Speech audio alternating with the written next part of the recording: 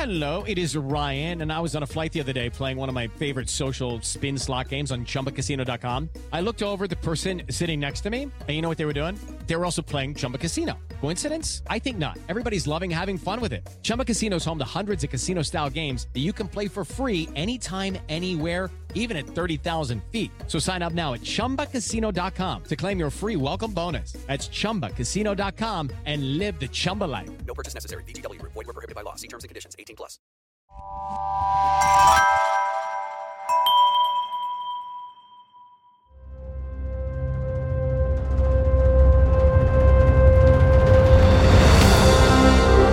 I'm Ken Harbaugh, host of Warriors in Their Own Words. In partnership with the Honor Project, we've brought this podcast back at a time when our nation needs these stories more than ever. Warriors in Their Own Words is our attempt to present an unvarnished, unsanitized truth of what we have asked of those who defend this nation. Thank you for listening, and by doing so, honoring those who have served. Today, we'll hear from Fred Wellman, who served in the Army for 22 years as an aviator and public affairs officer. Fred was a Black Hawk helicopter pilot and completed 4 tours during Operations Desert Storm and Iraqi Freedom. He was also a spokesman for General David Petraeus and General Martin Dempsey in Iraq.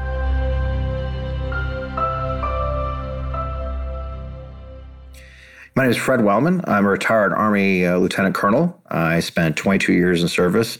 I started off as an Army aviator, flying OH-58 Scouts, later UH-60 Blackhawks, and then transitioned late in my career to be a public affairs officer at the highest levels. I served in Desert Storm and 3 Iraq tours. My family has a long military tradition. We literally came over here in 1640 from England, the first Wellman to serve in the uniform on the North American continent, served the French and Indian War. He was impressed that the British troops marched through his town and took him along. We had a Minuteman answer the Lexington alarm and participate all the way through the Battle of Trenton and beyond. My father was a Marine at the tail end of World War II. So there was a long military tradition in my family, like so many that serve. There's a military tradition in their family. As I was looking at my options, I loved flying. I'd love the idea of being a pilot someday. I was looking at my options. It was the early 80s as I approached college. I dabbled in Marine Corps ROTC and actually got rejected, which is a really unique story in and of itself. But in the end, the idea of going to West Point really appealed to me. The idea of having the opportunity to go to the United States Military Academy as a kid from Missouri and all that went with that was a passion. And it's funny, I got there and I used to joke that I graduated from West Point because I ran out of time to quit. and in the end, I graduated. I got commissioned as an aviator, and suddenly I find myself flying helicopters in Korea or Desert Storm or Hawaii, and it's there's great passion for service in our family. I started off as a scout pilot. I started flying OH-58s in Korea, and I flew OH-58 Scouts in Desert Storm, flew them and commanded them in Hawaii. I ended up going into the Black Hawk right before Iraq 1 OAF. And the aircraft is such a beautiful aircraft. It's powerful, it's agile. For me, coming out of the tiny little Scout helicopter, which was great, but didn't have enough power to really do fun stuff, flying a Black Hawk with all that power. And our mission was such a cool one in my unit in Iraq. We kind of had all the weird stuff. I had a Pathfinder platoon of infantrymen, and we had the mission, actually, that if any of our aircraft went down during the invasion of Iraq, I would be the one to go in and rescue them. Really just a cool, fun mission and a great experience. I missed terribly. Actually got to fly recently here in St. Louis. I may go back to flying helicopters again yet. The thing about being a pilot is you realize that there's great responsibility with it. It's actually why I'm so hard on fellow pilots even to this day, is the idea that when you place your hands on those controls and you lift gently off the ground, that all the lives and souls on that aircraft are your responsibility. I learned this as a young scout pilot. I had a left seater.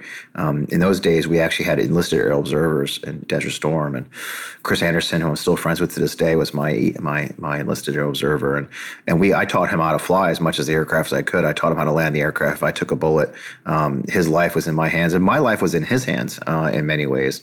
And that integration of understanding that a moment's bad decision could lead to the loss of both of our lives. And then even more so when you get in a Black Hawk, in Iraq, you've got seats out. So you've managed to pack 18 people in the back, stacked, shoulder to shoulder. And that awesome response that goes with understanding that you have the power to both save lives and take lives. I think too often we forget that part of service. We forget that part of, and even as a civilian, if you've got those kind of responsibilities, but there is a great responsibility that goes with service to your country and service to your fellow service members. So I never forgot that. Again, I'm passionate to this day of understanding that you have a great responsibility to those who are entrusted with their lives are entrusted to you. Well, when we were doing the invasion of Iraq, we took seats out. That the advantage of that is I can squeeze an entire squad or half a platoon in the back of a Black Hawk. Again, the one thing about the Black Hawks, if you're just carrying people, that's nothing. I know it sounds like a lot of people, but that's a light load for a Black Hawk with seats out. 12 people. Again, just people is nothing to a Black Hawk. This is an aircraft that can lift huge loads, but. It's a blast. It's a blast with the doors open and you're strapped in. You got your feet dangling on the side of the doors. I flew missions when we first flew into Iraq, dropping off food. We got the notice that we'd taken Najaf on the march to Baghdad. We were trying to negotiate with Mr. Sistani, who's had his mosque there. He asked for food, so we were tasked to grab as much MREs and we could pack onto aircraft and fly straight into the airfield that had just been taken under fire and just literally kick as many we had. In those moments when you see that, the infantry wouldn't get off the ground to come help us unload the aircraft. We had to just kick all the stuff out ourselves right on the runway and take off again. Like I said, you look back and you see these guys stacked up, falling asleep on each other. The thing about war, especially war, is these remarkable moments of clarity where you're in the middle of a mission or you're in the middle of a moment and with clarity that you're living history, that you recognize that as you are doing what is a relatively mundane task perhaps or something you've trained for your whole life, that you are going to be a side note in a historic moment.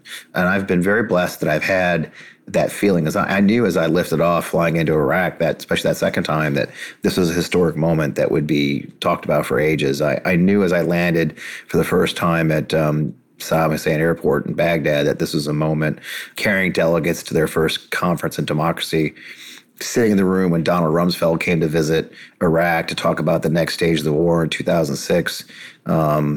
You sit there and kind of go, geez, man, I'm the fly on the wall that people talk about. And I think that's one of the most remarkable things about serving a country in these moments in our time is that ability to be part of what will end up being the history of your nation is really an awesome part of what we do. I joke all the time that I liked invading Iraq. I did it twice. Sounds terrible when you say it out loud, but so I of course did Desert Storm. Desert Storm, I was a scout pilot for Apaches. We had been participating in reconnaissance missions. We had been surveilling the border. I actually went in a daytime once the invasion started, the ground invasion, and for Desert Storm especially, and we experienced a similar in Iraq Freedom is.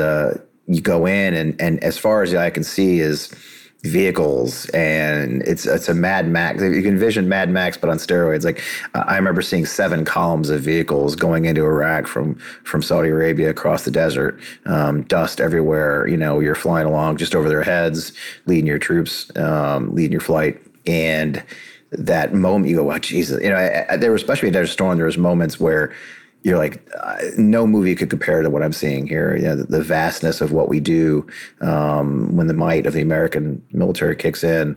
It's a vast enterprise of power. It's hard to imagine it. I just said I did have a hard time doing a movie without CGI, trying to depict the thousands of vehicles rushing headlong northbound into Iraq to cut off our enemies and outmaneuver them as fast as possible. I remember, especially in Desert Shield, flying scouts in the dark. The technology then wasn't as advanced as it was in 2003. And so it was very dangerous. We had one mission where we were pushing the limits of our technology and the ability. There was a night mission where they called us out because there had been a reports of Iraqis probing the border during the air war. I took off in the middle of the night with a scout weapons team, a OH-58 scout and 2 Apaches. And we got out there. It was pitch dark. I mean, all I saw was black, and luckily the Apaches have infrared. So at that point, you say, all right, lead us home, the Apaches. And it was funniest thing happened. The division commander wanted me to come brief him. And I'm like, okay, how am I, where? I mean, this vast sea of tents lined up along the border. And luckily, my battalion commander had to come outside with a flashlight and like wave me down to where I should land. You knew you were really riding the edge of your technology and your ability. When I came home from that mission, it was extremely challenging to land, and the dust. We had zero visibility. Plus, we had the dust, which led to the decision, a very difficult decision, just a day later when we had another night mission into Iraq, and my crews essentially came to me and said, "Look, we need to send only the most senior crews in this mission into Iraq. You need to sit this one out." Essentially, they did a intervention, if you will.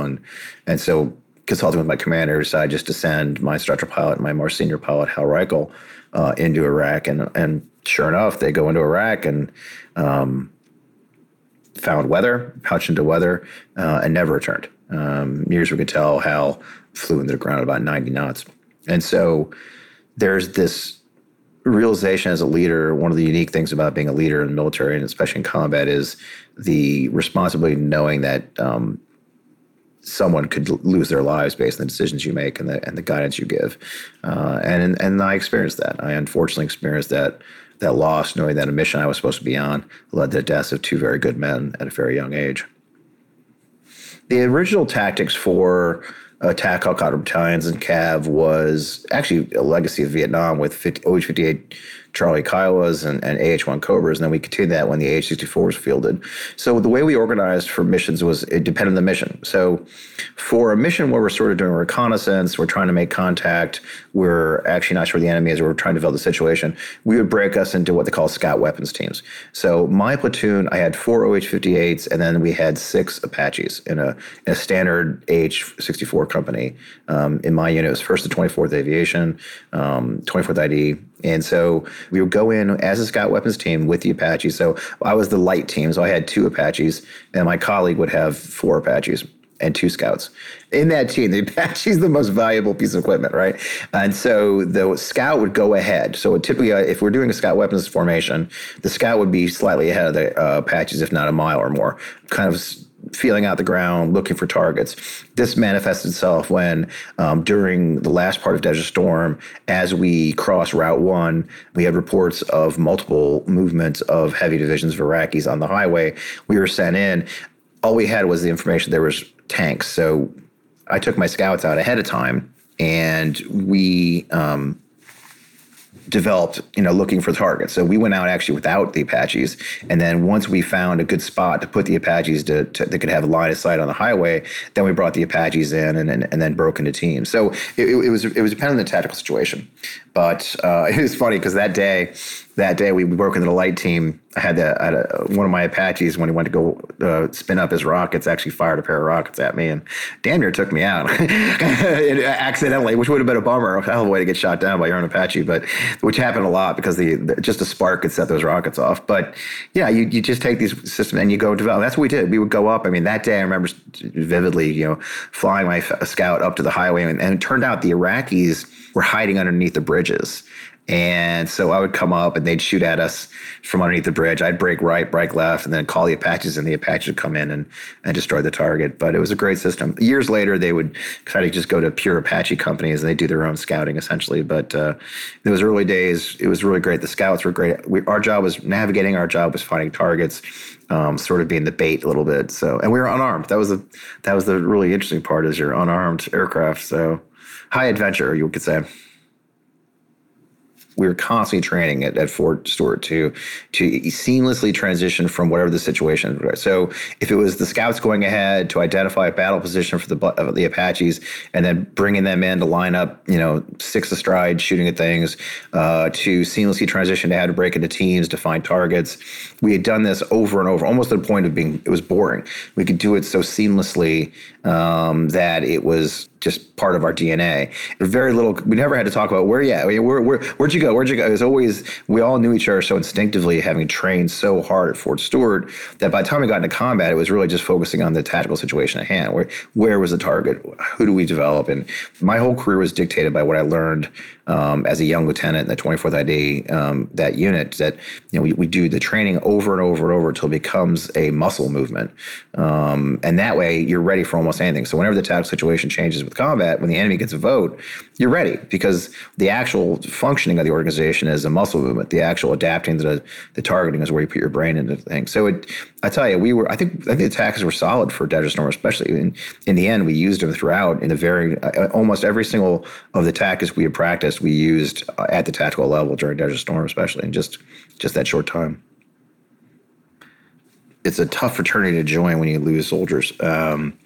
For us, we flew the night mission. They flew the night mission, I should say, came back, and Hal and Mike didn't return. So we spent the night trying to find them. And then in the morning, we actually sent an entire company of Apaches and Blackhawks into Iraq to sort of fly the routes. And then they found the aircraft crashed several hundred, or a dozen kilometers into Iraq. The war doesn't stop. The need for our mission doesn't change. So it's tough. I remember when we found out, me and Doug Gurman, the commander, kind of took ourselves aside. I remember I was sitting in a bunker with Doug, sort of just crying it out, a grown adult man, just sort of crying it out together quietly as commanders, and then kind of getting our stuff together to go back to the team and give them the short break. I mean, we had a memorial service the very day, and during the memorial service, we actually got a haul to go take off for a potential, Iraqi incursion. I actually left the memorial service running to my aircraft to launch. And that defines it, right? That the challenge you have is that with loss, you still have to go on with the mission.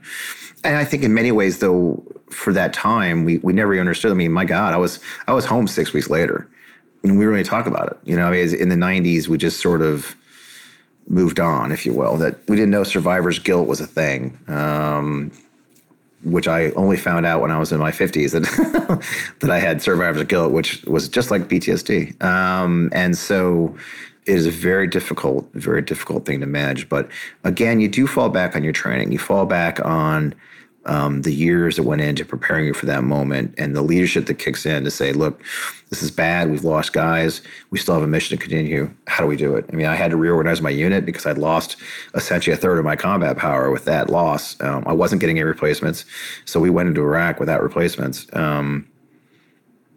So you just have to kind of just dust yourself off and fly the mission, because the mission doesn't stop just because you lose folks, unfortunately. For me, it was a very formative thing. I mean, I was 25 years old. And so managing that stress and carrying it is sort of the burden of command. That's what people talk about, the burden of command. You will have to make those decisions that could lead to men dying, and you're going to have to live with that. It's not for everybody.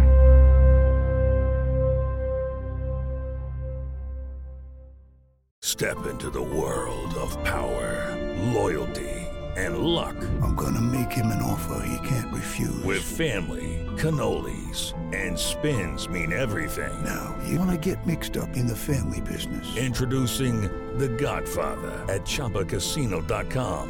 Test your luck in the shadowy world of The Godfather slot. Someday, I will call upon you to do a service for me. Play The Godfather, now at ChumbaCasino.com. Welcome to the family. No purchase necessary. VGW Group. Void where prohibited by law. 18+. Terms and conditions apply. History is the greatest adventure story. But does it ever leave you wondering what the women were doing all that time? This is Lori from the Her Half of History podcast, and the answer is that some women were seizing power, or escaping slavery, or spying for their country, or creating artistic masterpieces, while countless others were doing the laundry, getting married, and wondering why their clothes don't have more pockets. If you would like to hear the stories of women doing all of those things, check out Her Half of History at herhalfofhistory.com or wherever you get your podcasts.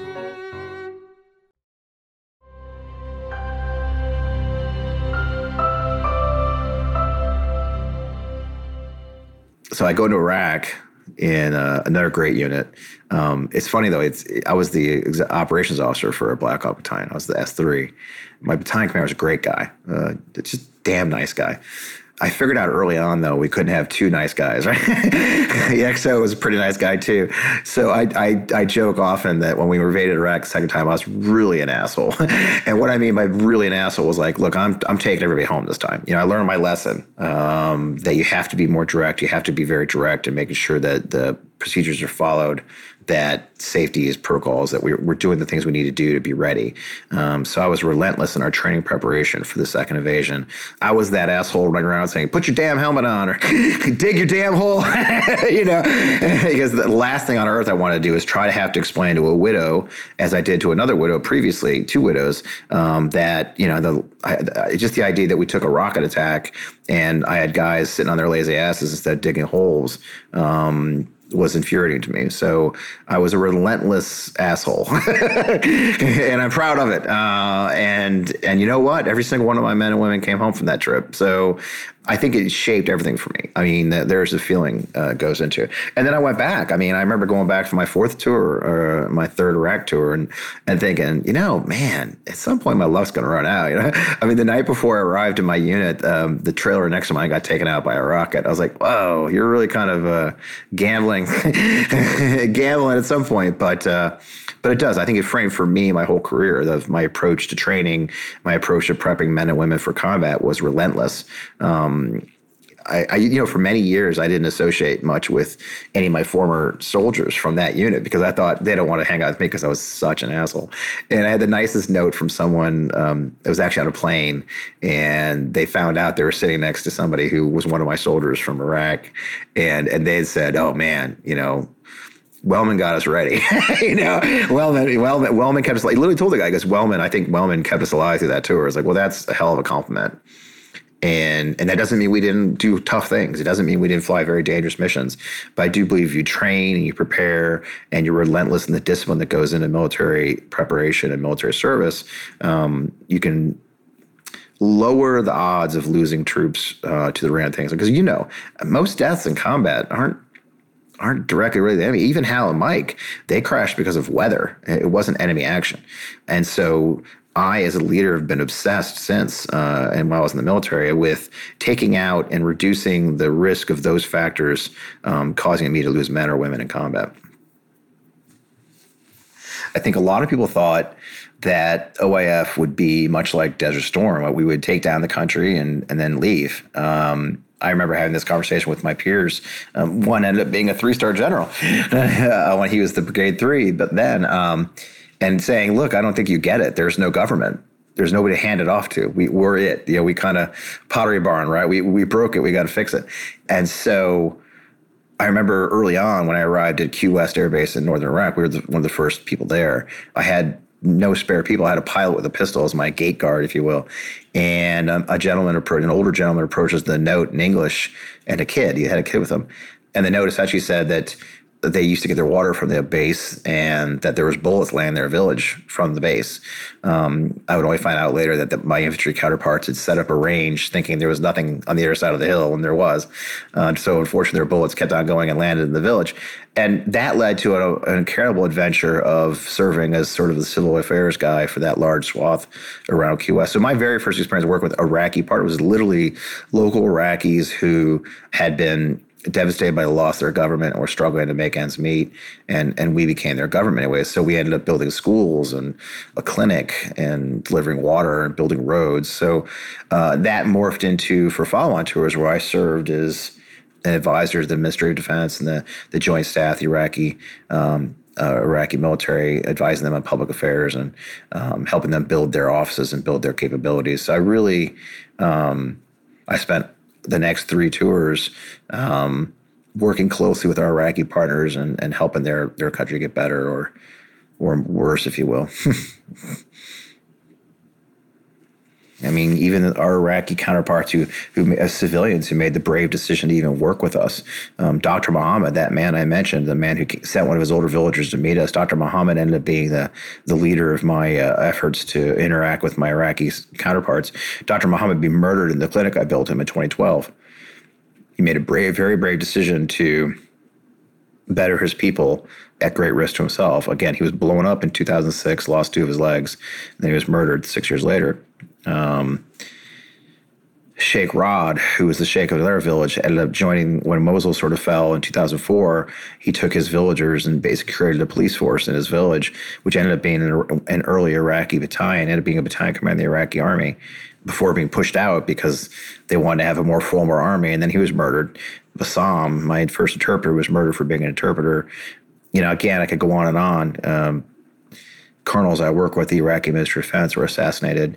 These men and women, but mostly men, were stepping up for their country. And they did right.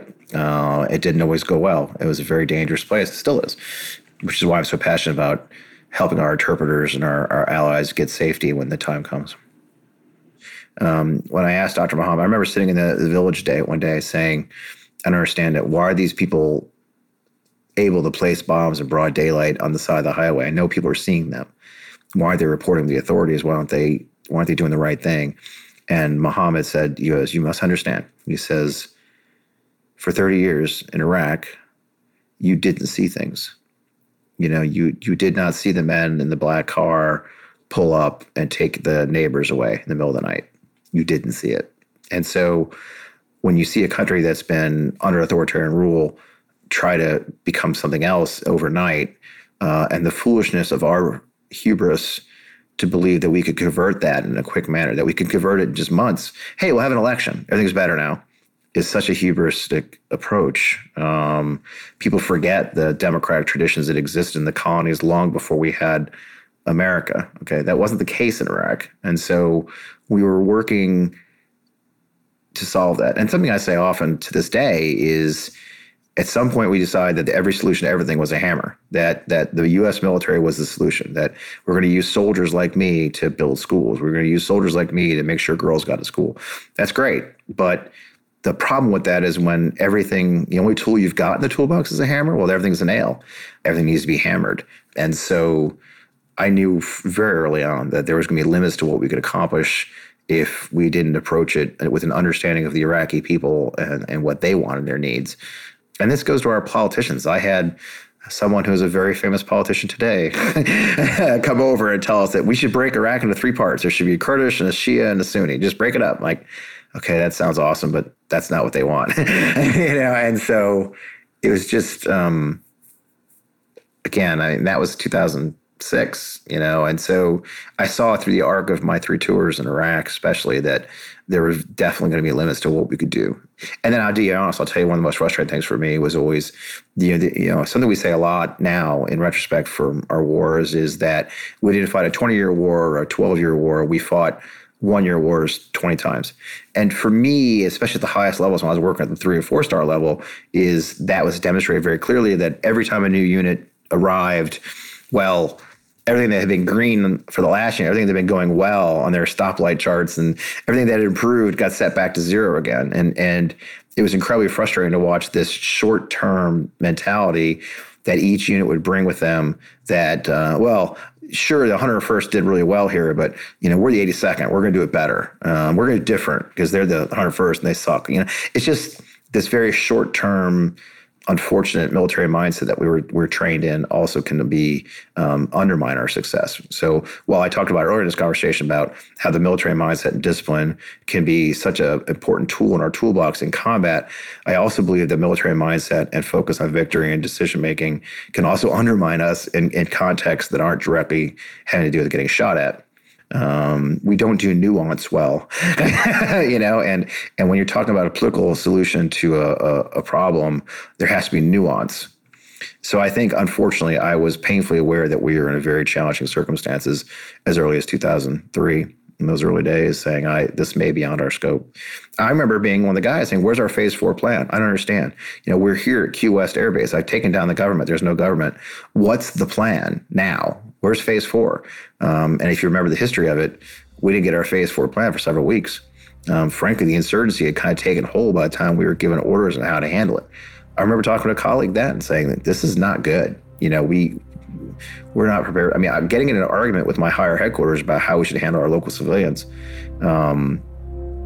Hearing an American officer tell me that if we get too dug in here, if we feed them, this is what he said to me. It's a true story. if we feed them, it's like these dogs. These dogs run around the base. If we start feeding them, they'll come rely on us. We'll never get out of here. And I remember thinking, Jesus Christ, man, we just took out their government. These are human beings. The whole point was to, quote, liberate them. And you're saying, they're dogs. And that's when I really started saying, Jesus, if this is the attitude of people at higher levels than me, we're going to have a problem on our hands. And we did.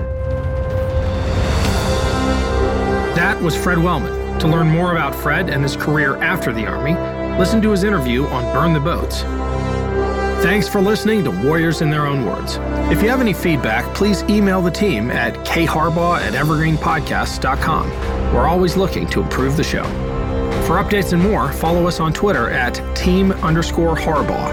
And if you enjoyed this episode, don't forget to rate and review. Warriors in Their Own Words is a production of Evergreen Podcasts in partnership with the Honor Project. Our producer is Declan Roars. Bridget Coyne is our production director, and Sean Rule-Hoffman is our audio engineer. Special thanks to Evergreen executive producers Joan Andrews, Michael DeAloia, and David Moss. I'm Ken Harbaugh, and this is Warriors in Their Own Words.